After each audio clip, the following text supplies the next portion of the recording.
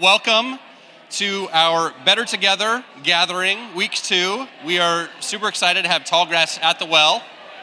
And if you're watching online, and even if you're here in person, we just invite you to go ahead and like and share the video feed.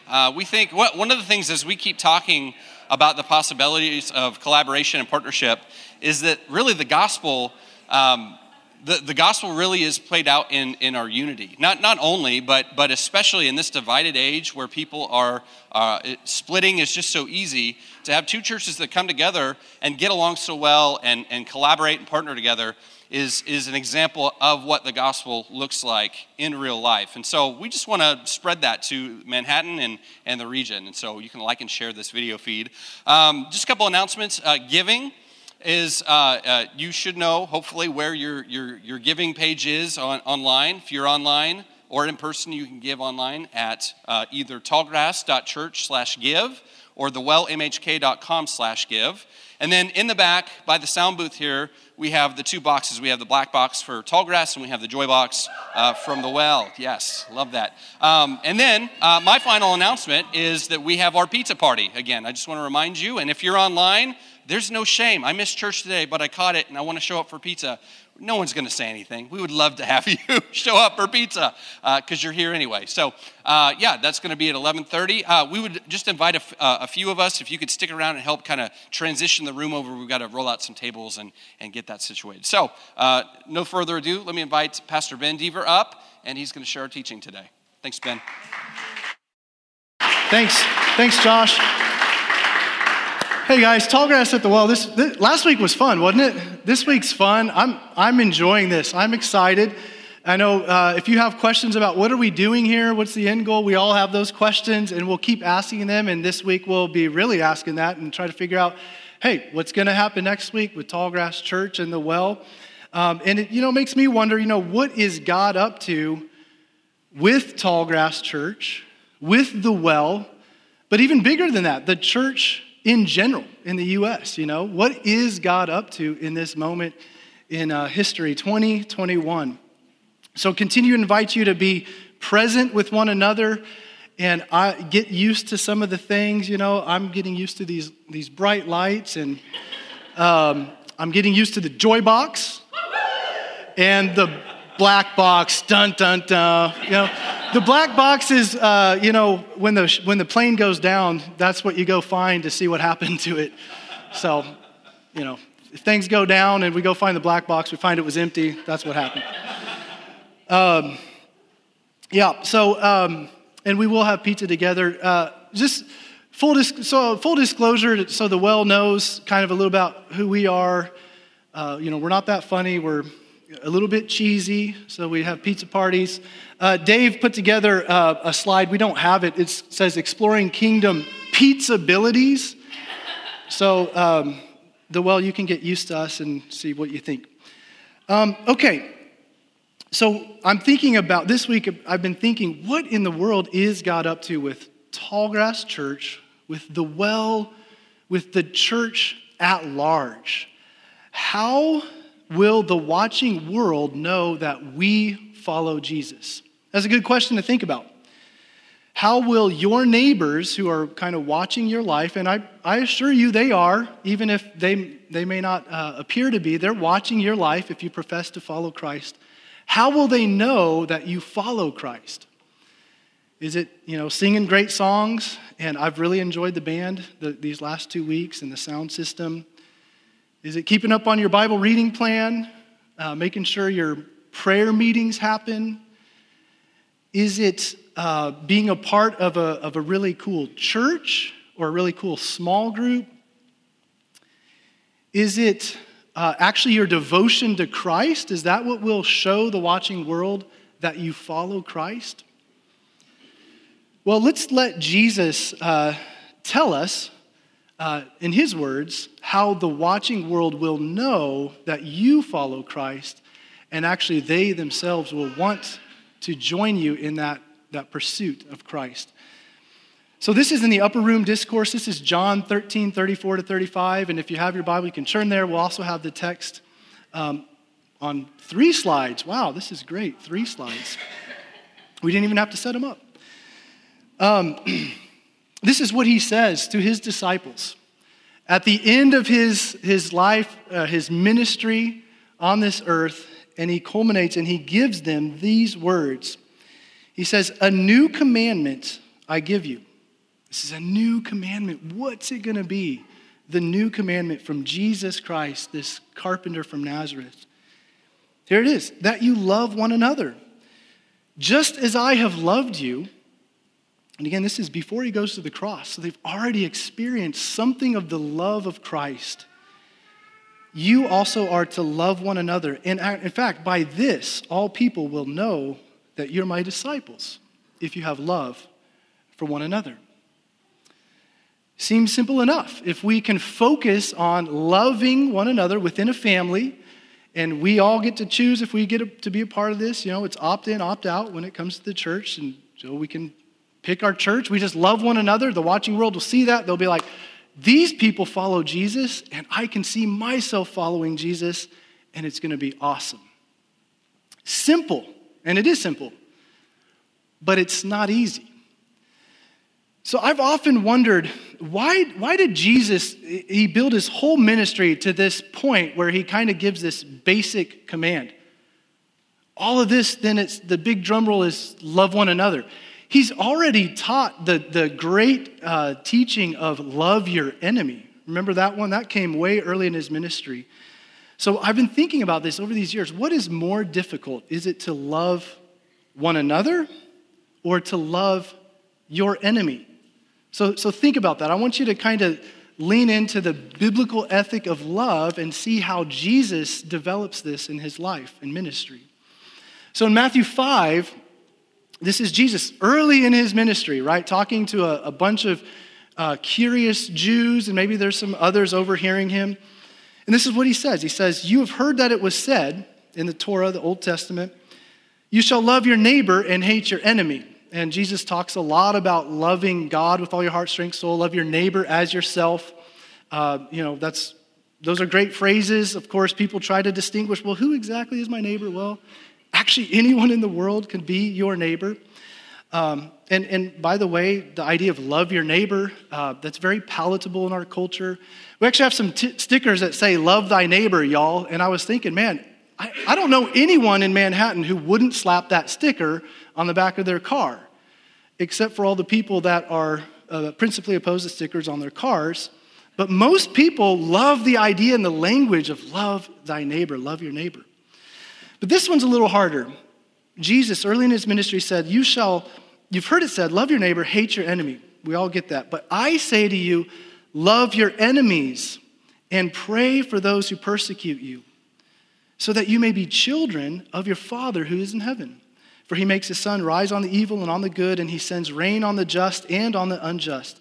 For if you love those who love you, what reward do you have? Even these dirty, rotten, scoundrel tax collectors do that. And if you greet only your brothers and sisters, what more are you doing than that? Even these terrible Gentiles do that. You, therefore, must be perfect as your heavenly Father is perfect. So he's speaking to this Jewish audience and teaching them the way of loving your enemy. Now, Jesus is setting the tone here for what's to come in the body of Christ. Little did these Jews know that not far in the future, the Gentiles, the tax collectors, even the Roman centurions, many of them would be part of their community. And the line between who is my enemy and who is my neighbor and who is my one another who I'm called to love would become very, very blurred.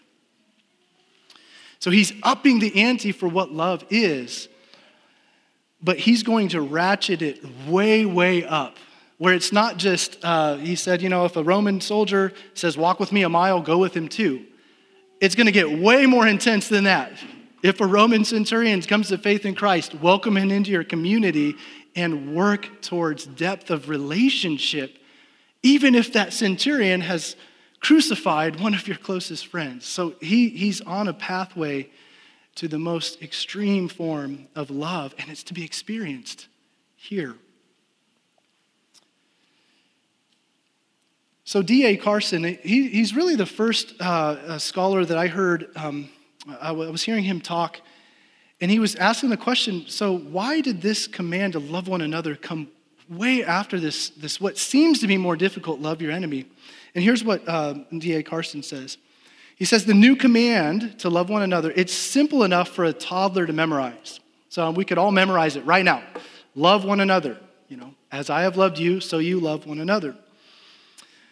So our kids can even memorize and appreciate this, but it's profound enough that the most mature believers among us are repeatedly embarrassed at how poorly we comprehend it and put it into practice. Love one another. As I have loved you, so you must love one another. So I was trying to think of the perfect song to pull all generations together in this room. And so any Weezer fans out there? Okay, great. Now I know my daughter's not here, but any AJR fans out? Anyone know AJR? Okay, yes, there we go. Is AJR a thing? People like AJR? Okay. My daughter loves AJR and she's 12. Okay, so there is a new Weezer song featuring AJR. I don't know for sure if I would actually recommend the song or not. I couldn't find any Chicago or Police or any of those, The Who, Jim, Ron, this band you like. Couldn't find one like that because I wanted to unite all generations. With this new song, it's called All My Favorite Songs, and there is a line in there. I was listening to this with Kate in the car, and it says, all my favorite people make me mad, so mad. And I thought, ain't that the truth? The people that make me the most upset, the people that it is the most difficult to love are those who are closest to me. And I have experienced that in church over and over and over again. We all have some church hurt, church baggage. In fact, that's one of the best ways I connect with those outside of the church. They share their story of baggage and say, hey, I'm with you. I have a lot of hurt and pain from people I've been very close with.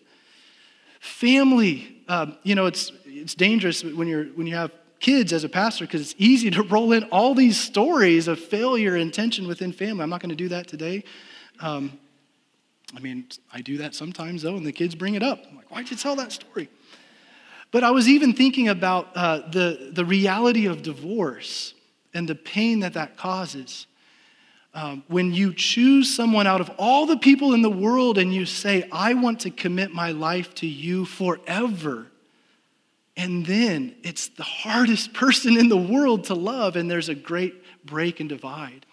And Paul talks about marriage really as a picture of the church, the bride of Christ to Jesus. And how often does Jesus feel like our enemy? He's trying to lead and direct in a certain way, and we don't want to go. So I think if we really allow ourselves, we get it, that loving those closest to you is actually most difficult. And Paul really understood this. In Galatians 5, writing to a group of churches in Galatia, he says this, for you were called to freedom, brothers and sisters. Only do not use your freedom as an opportunity for the flesh, but through love, serve one another. And Paul, and in a couple places, one of which is here, he says the whole law is fulfilled in one word. So we're used to Jesus teaching the love God, love neighbor, but Paul says the whole thing can be summed up in love your neighbor as yourself. But within the church, if you bite and devour one another, watch out that you're not consumed by one another. Back in the day, if you know a little church history, there was one church in a city. So it'd be like the Church of Manhattan. So if things were really, really hard, you couldn't just dip out and go wherever you wanted. So they kind of had like a little bit of a pressure to figure it out and work it out. But one of the challenges we have culturally is that we have tons and tons of churches. You can kind of pick your flavor of the month, and that's what a lot of people do. It's really hard to have an environment that you are in it for the long haul together, to really flesh out what does it mean to love one another as Christ loved us, to the point that the watching world looks and says, I know that they follow Jesus, and I could see myself there as well. So think about these 12 disciples and their their little entourage, if you will. So this is a joke I made up. I told you guys, I'll let you know I'm not funny. A bunch of fishermen, a tax collector, and a zealot walk into a bar. I don't know how the joke ends, but I think it's world-changing. So, thanks for the sympathy laughs. So in the 12, you have a bunch of fishermen, right? Rough and tumble crew. The Chosen, that show, I haven't watched all of it, but man, it does such a great job building the tension between these factions. You have a tax collector. So this is a lot of animosity, a lot of hatred between these factions. And you have a zealot among others. And then Jesus teaches them, like, love each other as I've loved you. And by the way, I'm going to die, rise again, and leave. But I'll send you some help. So that's a rough environment to figure out this love thing. I mean, it's the type of, the power of the cross to allow that type of group to love one another is the type of power that is required to bring peace to Israel and Palestine, right? And it has that type of power to do that. So not only was this group of 12 men, really, really difficult group to wrap your mind around, how are they going to love one another, especially when their leader leaves, but there's a group of women with them. You read in Luke 8, this is the type of women that traveled with Jesus and these 12 men. A women who had been healed of evil spirits and infirmities. Mary, called Magdalene, from whom 7 demons had gone out, and Joanna, the wife of Chuza, Herod's household manager, and Susanna, many others who provided for them out of their means. What an environment. These women and these men, they don't just follow Jesus and all their issues go away. They bring them into community and then are tasked to love one another. And these disciples, the men and the women, they stayed the course in following Jesus, not perfectly, but they stayed the course to the point that we here in Manhattan, Kansas, the end of the earth from Jerusalem, are having a conversation about how to follow this crucified carpenter from Nazareth and how to invite others into that. So Bruce Milne, in his commentary, he says this of this passage in John 13 about loving one another. He says, we also note the evangelistic power of love. A loving community, says Jesus, is the visible authentication of the gospel. Love is the final apologetic. It's the final defense for the faith, according to Francis Schaeffer, a great thinker of old. Jesus places no limit on this demonstration. All will recognize and know it. Unlike other associations, which are based upon common interest or outlook, the church is to be marked by an inclusiveness which echoes the universal appeal of Jesus. And he goes on, he says, it is designated as a community which welcomes all people, irrespective of their background, their age, their gender, their color, their moral history, their social status, their influence, their intelligence, their religious background, or lack of it. So anyone who hears these words, can find themselves and see themselves within the church. To love like Jesus is to love inclusively, indiscriminately, and universally. And then when that kind of love flows within a congregation, the world will take note, like they did of the disciples, that they have been with Jesus. Another way to put it, what kind of car did the disciples drive? Taylor knows. Yeah, a Honda, because they were all together in one accord. Perfect. So we can truly show the world Jesus by our love for one another, and then people will be able to see, maybe I can be a part of that community, because if they can figure out how to love that guy, and I'm not pointing at anyone in particular, they can figure out how to love me, and I can experience love like I've never experienced it. And by the way, Jesus calls us to change. So he doesn't just call us from all these backgrounds and leave us the same. The Chosen does a great job highlighting another one of Jesus' parables, the parable of the net. Our goal, our responsibility is to cast out the net, to love people bring in the harvest. We aren't the ones to sort out the good fish and the bad fish or to start pulling the weeds out of the seeds that have been planted prematurely. That's Jesus and his angels' role. Our role is to love indiscriminately like Christ loved and like he showed. So, yes. So when Jesus tasks these 12 disciples, 12 minus 1, Judas, to love one another as he has loved them, he has so much more in mind than they could ever have imagined. They were thinking, man, this little Jewish group is going to grow. We're going to reach a few people. But when Jesus said earlier in John, he says, I have other sheep that are not of this fold. I must bring them also. They will listen to me. There will be one flock, one shepherd. He had so many types of people in mind. And a little later at the upper room discourse, when he's praying, and he lifts his hands and he looks up to the Father and he says, I do not ask for these only, but also for those who will believe in me through their word, that they may all be one, just as you, Father, are in me and I in you, that they may be in us, so the world may believe that you have sent me. So love one another, Jesus says, just as I have loved you. By this, all people will know you're my disciples. So just briefly, because we could talk at length about how do we love one another. We could even walk through 5 love languages and all the different ways we like to be loved and offer love. But I would challenge you to think about love as being present with someone. Just try that on. Just experiment a little bit with that.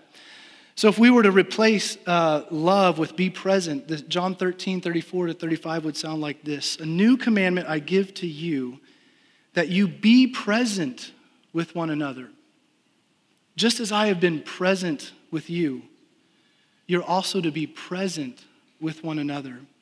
By this, all people will know you are my disciples if you're present with one another.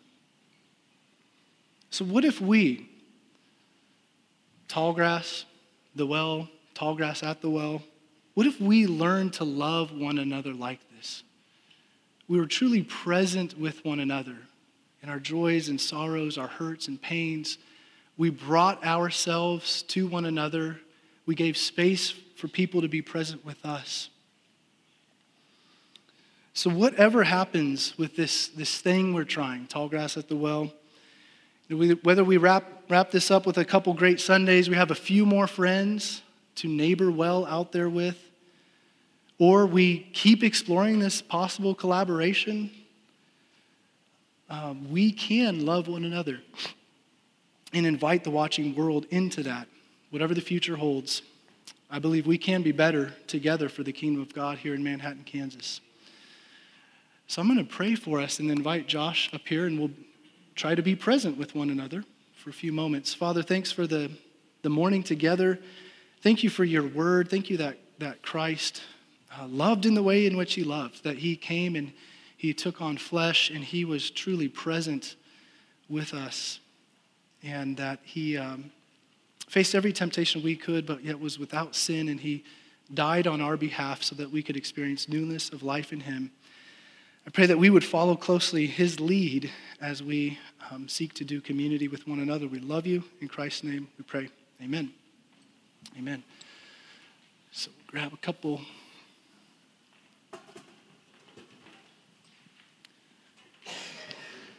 So last week, Pastor Josh invited me up and asked me a couple questions, and I felt like it'd be fun to do the same and just to be present with one another, especially as we're exploring this Tallgrass at the well, get to know one another a little bit. Hey, that was really good, by the way. I really, that question in the beginning, what's more difficult, to love your enemy or love your neighbor? It just really highlights a mentality that says, oh, sure, I love people out there, but do I really love the person next to me? I think that's really, really good. Thanks for that. Yeah, absolutely. It's a challenge. The thing that I was thinking about was, so Josh and I are similar in many, many ways, but our faith stories are actually pretty different.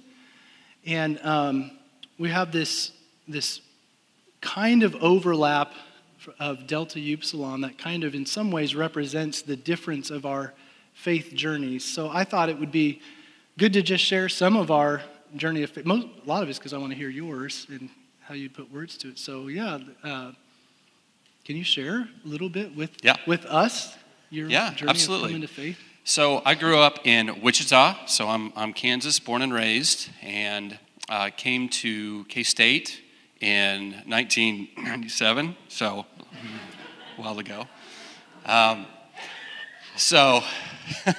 Thank you. The peanut gallery over here is... I don't know why that's funny. I don't know why that's funny I'm either. just 2 we'll years later. So we're getting old. So my family growing up, we didn't regularly attend church. It was, I remember lots of Christmases, Easters, and some sprinkling of youth group during the high school years. But other than that, that was it. We had a belief in God, but I did not have an understanding of Jesus or salvation or anything like that. And so when I came to college, I hit the party scene pretty hard. Ben mentioned I was in a fraternity, I was in a DU, and so loved my experience there, but my weekend started on Thursday, if not Tuesday, and I have the GPA to prove that that's exactly what happened. And so I hit the party scene and just went absolutely just all in for that. And my senior year, 9/11 happened, and so there was a lot of existential questions about life, and it no longer felt safe to live in the middle of the country with a military base next door. Like there was just lots of, I had friends that were thinking about, okay, now there's a lot of patriotism around that time. So I had friends that were thinking of joining the military and things like that to get involved to be a part of the solution. But I just remember that year thinking, I no longer think that, getting a degree and having a house with a white picket fence and 2.5 kids, that doesn't sound as appealing because the world feels so different right now. And we had a guy who was a younger guy, mid-20s, who was did Bible studies at the fraternity house, and I would join, and I would kind of use like a weekend Bible study as a conscience cleanse, or I would dip into a church service on Sunday morning, mostly because there was a girl that I liked, and you'd kind of, sure, I go to church, why not? But I just remember this guy inviting me out for coffee, and I did not drink coffee. Like when I got saved, I got really saved. Like so, I drank beer, and then when I got saved, like that was kind of off the table for a long, long time, right? And so it was like then I started drinking coffee. Anyway, that started my coffee addiction. Appreciation, I think, is a better way to say it. Yeah. So anyway, I had a guy that invited me out for coffee, and would during that same time of questioning, he would ask me questions like, God wants everything from you, right? And I'm like, what are you talking about, man? Like, Jesus wants my life. Like, what? I have never heard that in a church service. I've never heard other Christians talk like this. Sometimes I would see people at the bars on Saturday night and in church Sunday morning, that's good. But in my mind, I thought, so I'm doing just as much as everybody else. I'm as good. I'm doing good, right? It's kind of like this moralism was in my life. And so anyway, he would invite me out to coffee and just say outrageous things like, Jesus wants to save you from everything. And I'm like, man, I have no idea what you're talking about. It's the clearest, kindest, firmest gospel presentation that I've ever heard in my life. And so anyway, I remember sitting in the fraternity with him and another friend of mine, and they're asking me, so what do you think it's going to take for you to just give your life to Jesus? And I remember saying this, I feel like I'm standing on the edge of the cliff and I need a push.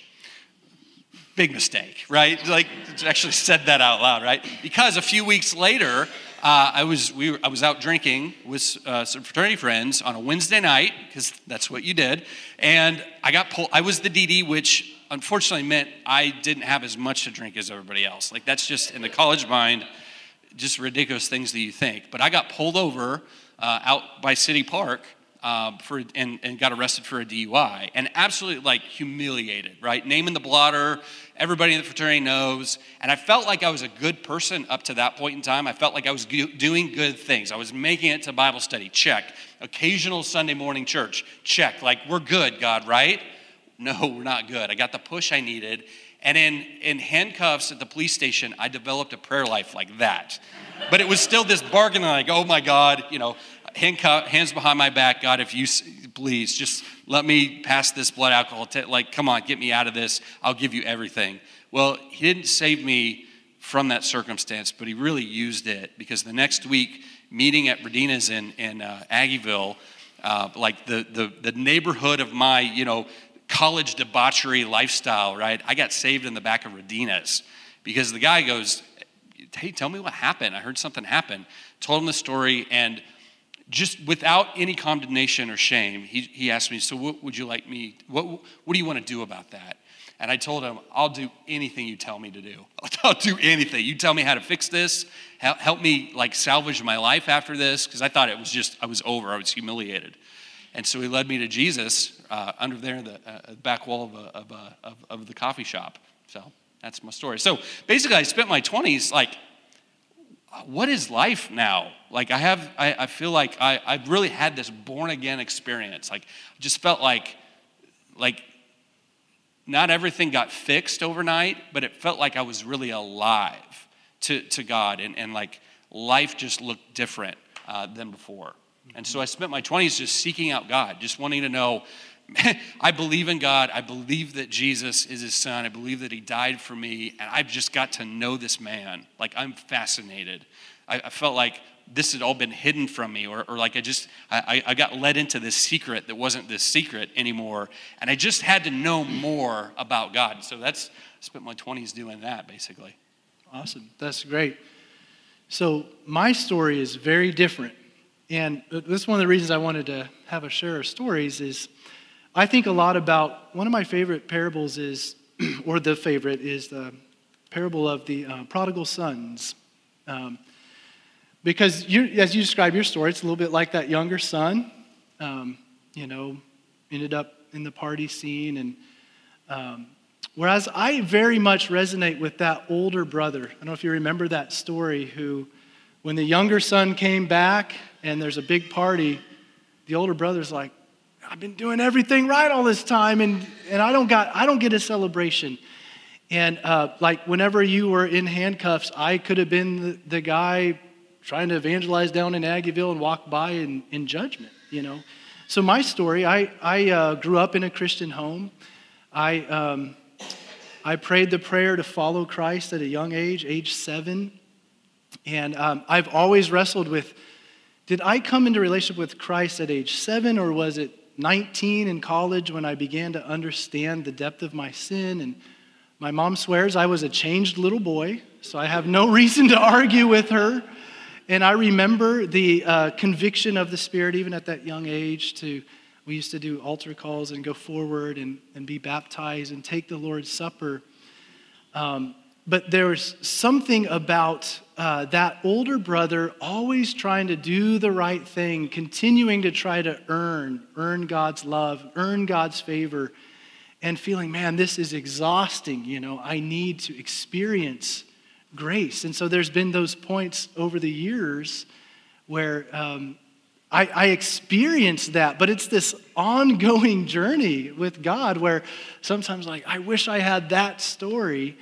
But I'm learning that, God is calling people with all sorts of backgrounds, like that quote said. Like, sometimes the greater miracle is God getting to the heart of the person who grew up in the church and never sowed the wild oat. Now, I've sowed my own wild oats in my own way as a firstborn older son from the story, but never gone off that deep end in that way, and yet then to come to terms with my depravity before Christ and the need to experience his love and his grace. That's a miracle as well.